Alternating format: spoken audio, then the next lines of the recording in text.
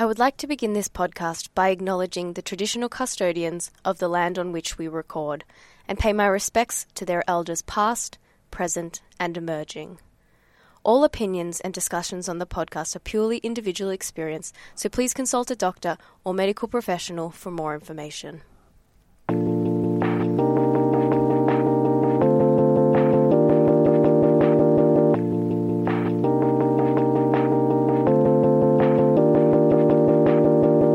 Welcome to the Shake It Up Show, a podcast in partnership with Shake It Up Australia Foundation for Parkinson's Research, where we speak to people whose lives have been impacted by Parkinson's disease and hear their stories. My name is Amy Louise Ruffle. I'm an actor, comedian, podcaster, and most importantly, a proud Shake It Up Australia ambassador in support of my dad who lives with Parkinson's. My guest this week completes a challenge every year to fundraise for Shake It Up in honour of her late father who lived with Parkinson's. This year she completed a trek to Mount Everest Base Camp 50 years after her father did the same trek. So to tell us all about that and so much more, please welcome Suzanne Cox. Hi, Suzanne. Hi, thanks for having me. Oh, thank you for being here. Now, just reading that is a magical sort of full circle moment to do that 50 years later. How did that come? I actually found my dad's journal. So he'd kept a journal of his trek when he did it 50 years ago. And my dad was a really detailed man, and he typed it up and everything, and and put it together in this nice neat little book. So yes, I found it in the garage when we were doing some cleaning out. I actually found it a few years ago, and in the year when he had first passed away in 2020. But obviously it was COVID and no one was traveling anywhere. So I remember thinking at the time, oh yeah, I'll probably do that one day. And actually that year for my challenge, instead I ran the distance of Everest Base Camp around Sydney because I couldn't get anywhere. So that was my first 2 months that I did. Yeah. And I did it in the same time that it takes you to do Everest Base Camp. So that's how it kind of started, 3 years ago. And then I remember thinking at the time, I'll definitely do base camp one year. And then just this year kind of came across the journal again. And I thought, that'd be really cool to do it. And I'd spoken to my family a little bit about it and said that I'd really love to do it. And then my brother got it for my birthday. Actually wow. Got me the flights to Nepal. So then there was no turning back. Yeah, it's a gift that's a bit of a punishment as well, isn't it? Because it's like, well, now I have to do it. I know, and he was cheeky enough because I'd asked him to do it with me, and he was like, I can't get the time off work and things like that. But here, have a ticket. Wow, what a gift. It was a great gift. Best gift of the birthday. Oh, absolutely. Maybe we go back a bit because obviously these challenges that you've been doing are pretty phenomenal, but if we go back to maybe the genesis of your Parkinson's journey with your dad.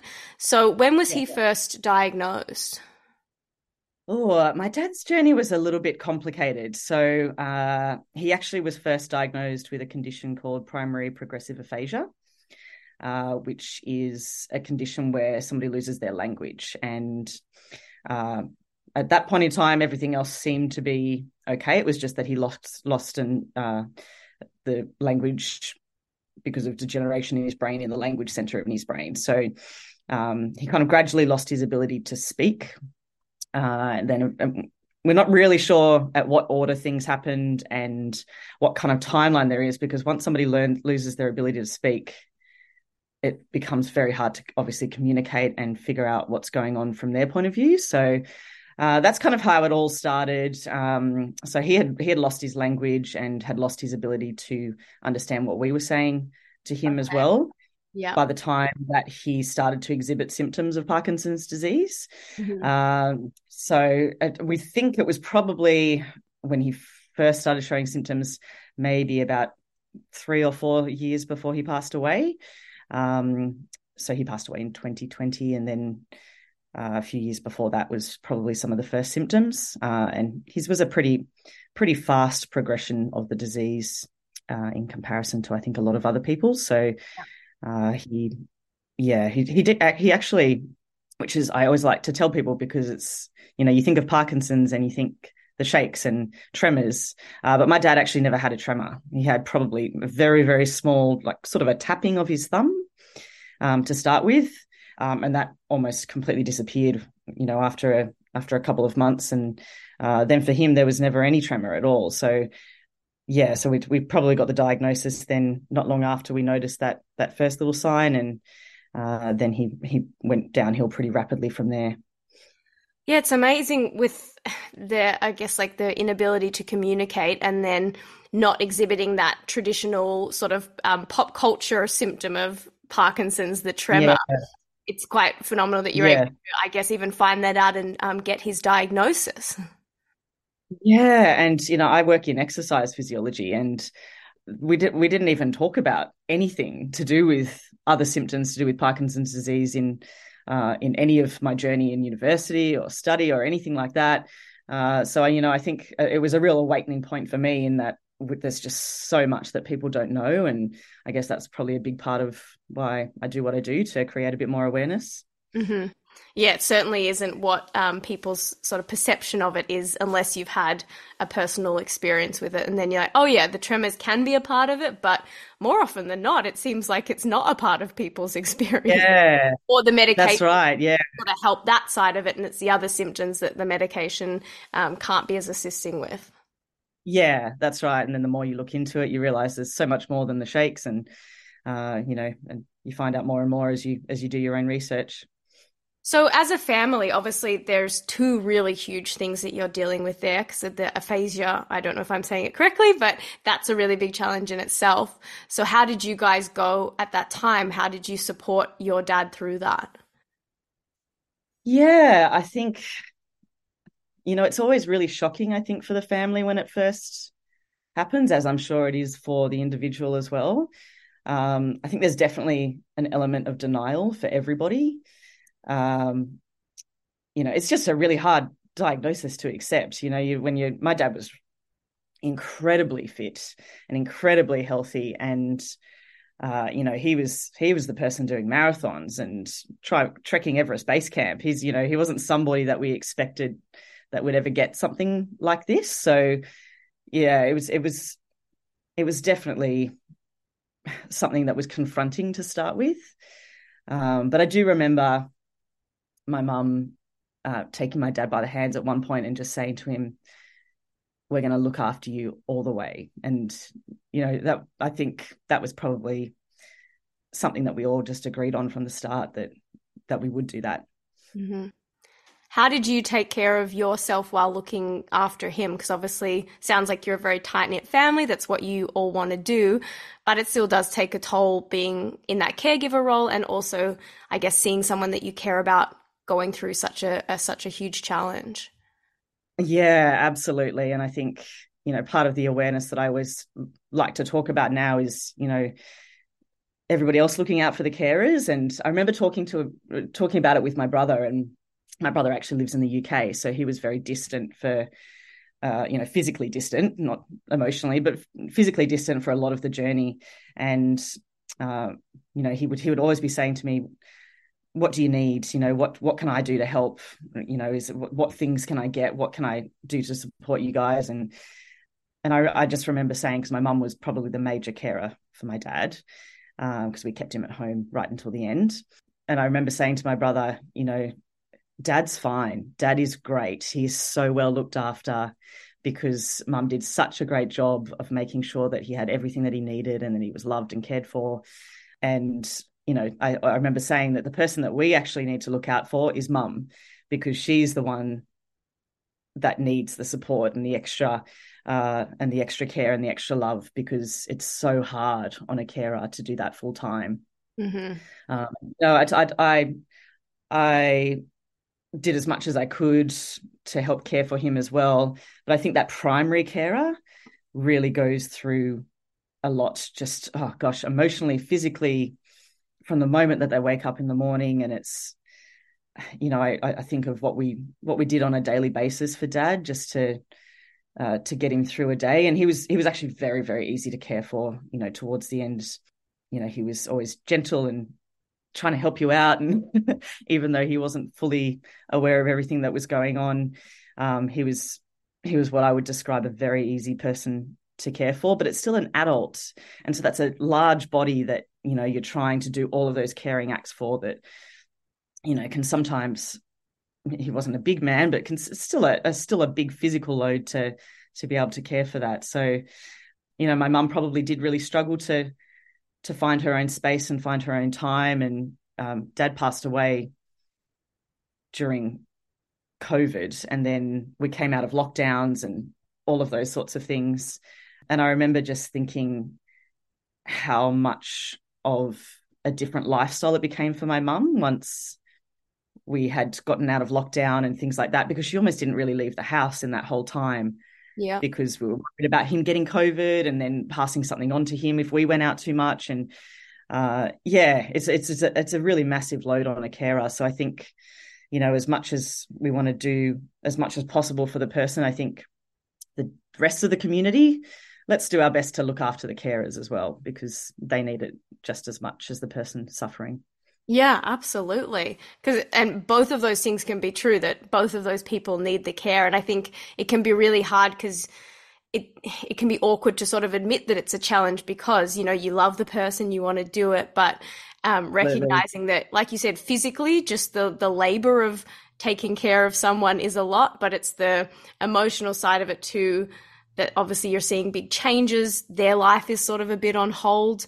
The change of identity, that now your partner, you're having to be like a caring figure for them. There's so much going on in that time. And then you lump a pandemic and not having, that normal interaction and community support. Your mum really, it's a tough one. Yeah, it's absolutely. And, I'd actually been made redundant from my job just before COVID started. It's actually perfect because okay. I moved home with mum and dad. Yes. Okay. Lovely. And so I was actually able to be there with him for, the last months that he was alive, which I think, wow, just what a blessing in disguise. Yeah. That, if I'd been in even just a different living situation, I might not have even been able to see them for that whole duration of lockdowns. Mm-hmm. So I do feel really grateful that I was able to be home and be with him for those last bits of his time on this earth. And even doing the bits and pieces I would do of caring for him, it'd just be sometimes that you're doing an act of care, whether it's cleaning him or helping him with his dinner, and sometimes you'd be fine, and then sometimes I could be just helping him eat his dinner and I just find myself crying while I was just feeding him his dinner. And I think it, just kind of owning how hard it is as well can sometimes be really beneficial for you when you're going through that. Totally. Yeah, realistic that some days it'll be okay and that you can bring the positivity and the energy and all of that. And then other days you'd be like, no, I really wish it wasn't like this. Yeah, exactly. Yeah. And it is. Yeah, it is hard. Maybe a weird question, and if it's not something that you can answer, then don't worry. But how did you and your mum go, I guess, post your dad passing away? Obviously, that is its own trauma and grief to deal with. But given that, particularly for your mum, so much of her time and day and identity was tied up in him, and then all of a sudden your days open up, there's not that person there, you don't have that role. Was that a really hard grief and transition too?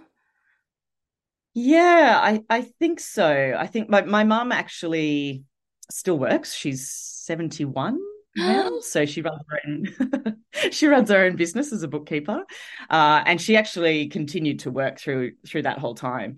Wow. And she loves it. She loves the brain stimulation and being able to interact with different people. She did all of it from home long before COVID actually hit. So, I think that was really important for her to have something outside of that, and I think that probably helped with that transition. But definitely there was a transition period probably for both of us, and I imagine even more so for my mum, of almost just these extra hours in your day. And it's this weird transition of that you don't want them to not be here anymore, but at the same time there's a lot more freedom because now all of this extra time has come into your day that you didn't have before. And just simple things like, we always wanted to make sure that we still included dad in everything. And we didn't, we would never go for a dinner out or anything like that and not bring him. But, taking him out for a dinner, he was quite debilitated by the time he got towards the end. So then, just even walking out of the house, trying to get him into the car, that's like half an hour journey sometimes, trying to make all of that happen. And, our driveway was slant. And so then you'd have to try and get him in the car without him hitting his head. And, he's obviously less mobile. And then it's that same transition out of the car once you get to the restaurant, maneuvering a wheelchair, getting him into the restaurant. There's a big transition when all of that changes. And it's a really conflicting feeling, because it's, wow, this is so much easier to do things. But gosh, I'm sad that you're not here at the same time.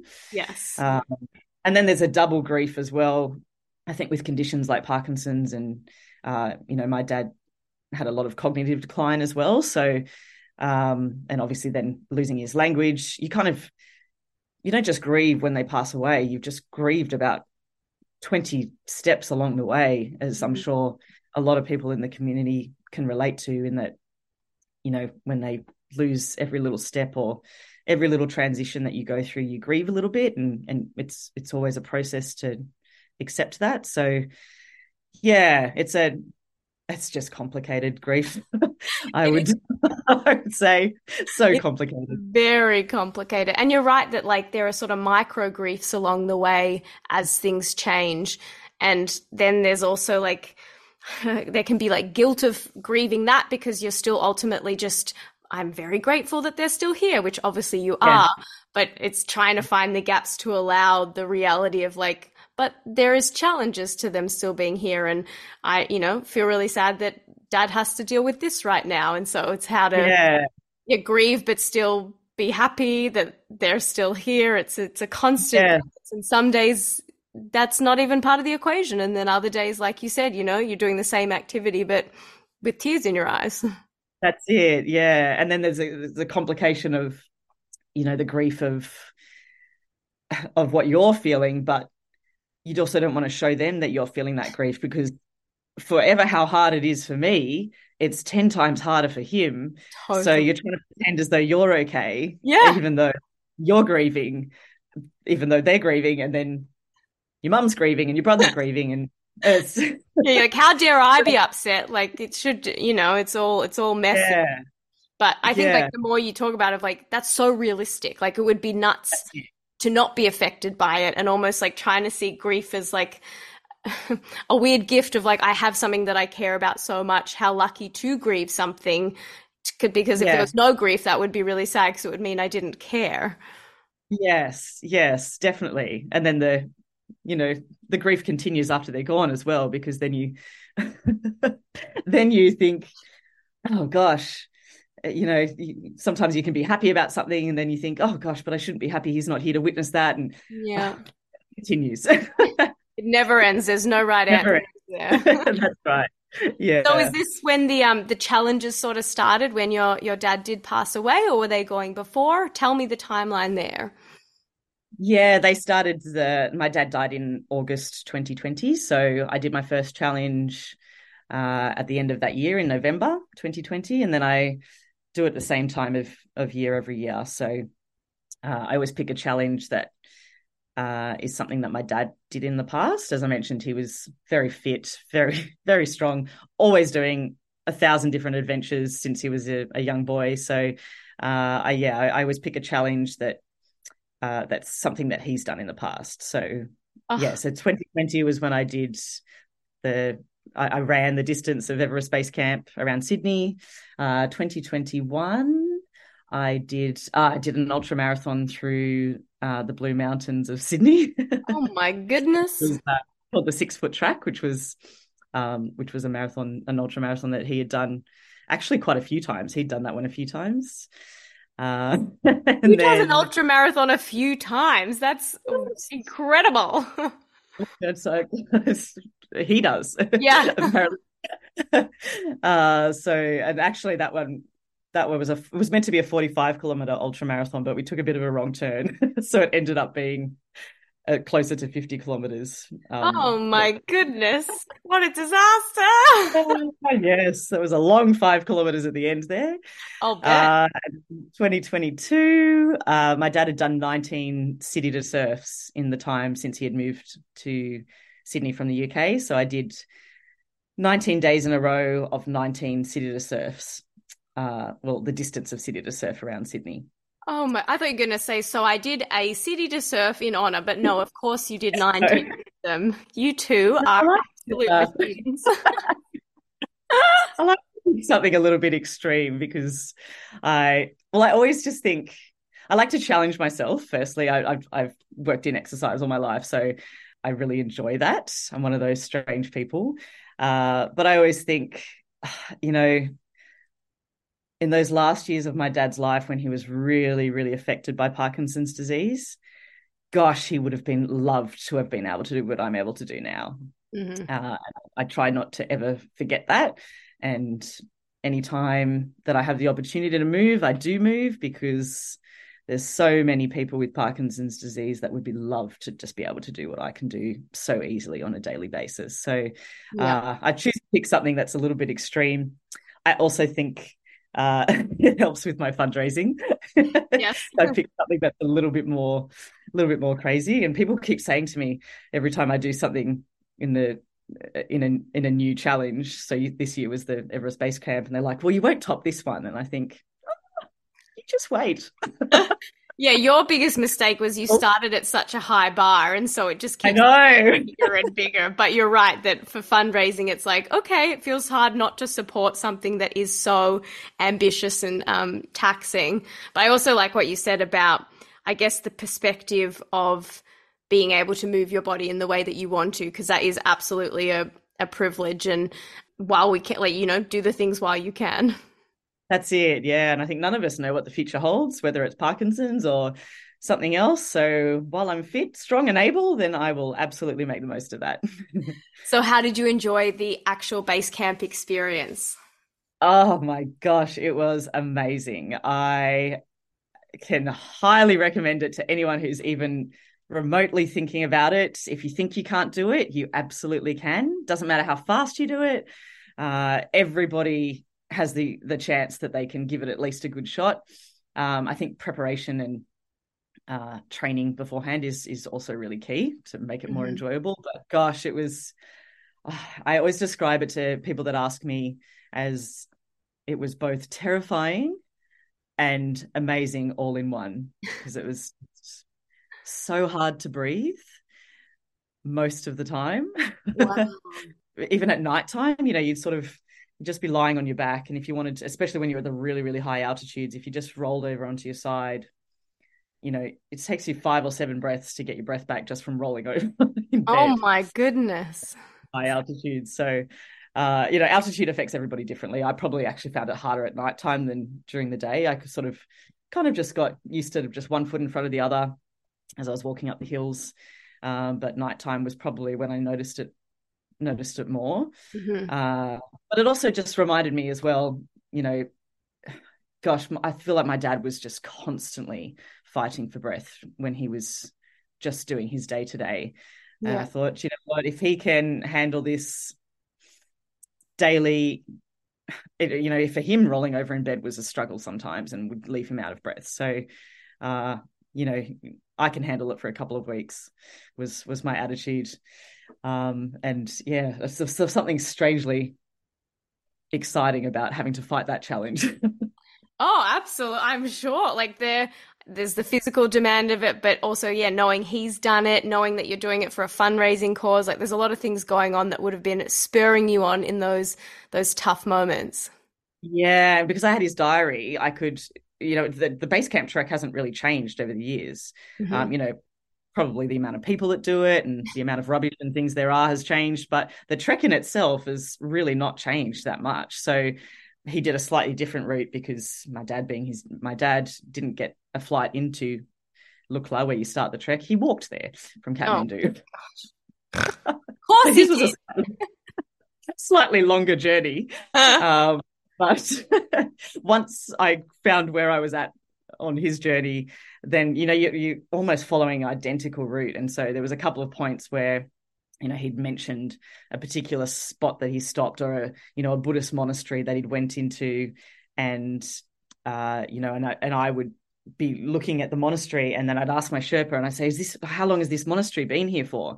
And he said, oh, hundreds of years. And I was like, oh my gosh, this is the exact monastery that my dad stepped foot in. And so that it was just amazing. And then I got to base camp, and I just had this really overwhelming feeling of him being there. That whatever you believe in and whoever you believe in, there was my dad's spirit there for certain. And I just felt him, and I felt his pride for me achieving it. And I just almost got quite emotional, and then I couldn't breathe. So I had to bring myself back together. Then you had to say, Dad, I'm going to need you to leave me alone because I do need to breathe right now. Exactly. Just pull it together. I just need to focus on my breath. But how amazing is that in a world where everything has changed from 50 years to now, like you'd be scarce to find anything that is still the same, that you got to go on that journey and like map it out. And it would really feel like he was there with you because you're reading his words. Yes. And I was able to reflect on it each night because I had the words there in front of me. And I actually wrote my own journal because I thought, well, I've got a little niece that's 3 years old. And I thought, well, one day she might want to follow my footsteps. And she's going to do the 100th anniversary for... Exactly, yeah. So I feel, so great that he kept that journal, because I don't think it would have felt anywhere near as special if I didn't have his footsteps to follow. Mm-hmm. Gosh, that's so magical. And obviously it was to raise money as well. So like double amazing trip there. I also, before I let you go, wanted to talk to you about the new course that you've started that is to help fitness professionals learn about exercise for people with Parkinson's. So tell me about that. Where did it come? I'm guessing it's probably because, like you said, you didn't learn in university much about the nuances of Parkinson's disease. So what's the course about? Yeah, so it's really a course that's a big passion project that I'd thought about for ages and ages. And then I do a lot of presenting as an exercise physiologist at different conferences. And every time I would always present on Parkinson's disease because I wanted to keep getting the message out there. And every time I presented, people would be saying to me, well, where can I learn more? Where can I learn more? Because I can tell you, as someone who's worked with most conditions, nothing really makes a difference to a condition from exercise as much as it does for Parkinson's disease. So for anyone out there that wants to know what's the best thing that I can do to really tackle this condition that I've got, or help somebody that you know who's got Parkinson's disease, absolutely the number one thing you can do is get them moving, and moving in the right way. Because I tried to help my dad with exercise, and I think it made a small difference, but at the time I didn't know that there was a really specific way that you can move that just combats so much of the condition, especially if you start it really, really early on. So it was all the information that I wish I'd known in earlier stages of diagnosis for my dad. So put it all together with a friend who works in the fitness space as well. We started putting that all together and put our own little spins on it with different ways that we like to do things. And we launched it in New Zealand in November this year when we were at a conference. We just want to get it out there as much as we can, so that more and more people who do work in the exercise space can help as many people with the condition as they possibly can, and give the information that we definitely wish we knew sooner. Yeah, absolutely. So how do, I guess, like professionals get that information, and then is it something that an individual can get access to or take to their exercise? Because it sounds like it's a great resource. How do Look, it's still very early stages, so it's probably a bit more of a watch this space, because I would just love to be able to give as many resources as I can to even just the general population. So at this point in time, it's really just a course for fitness professionals that do. we're happy for other people to do it. If they're not a fitness professional, by all means, jump on in. But that's sort of where we've targeted it towards. But yeah, we're sort of further down the track, we will look at developing different resources just for the general population so they can get as much information as they can as well. Amazing. So where do those fitness professionals go to find out more about the course?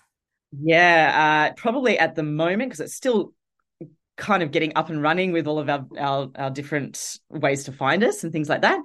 Probably the best place to go is to look for us on Instagram, and we're Adapt Education Oz, just AUS on the end. And you can get in contact with us there and find out some more information of how to enroll in the course. Sounds so good. Well, we will, like you said, watch this space, and not only for the course progress, but for whatever bananas activity you take on next year. I can't wait to see what physical heights you go to. But thank you so much. Pardon? Got a short list already. Oh my goodness. Well, yes, cannot wait to hear. We'll get you back on to talk more about it next year. But thanks so much, Suze, for your time today. Pleasure. Thank you for having me. Thanks for listening to today's episode. Shake It Up Australia funds groundbreaking Australian research that aims to slow, stop, and cure Parkinson's disease. And they need your help. To support Shake It Up's vision of a world without Parkinson's, head to shakeitup.org.au/podcast. Together, we can find a cure.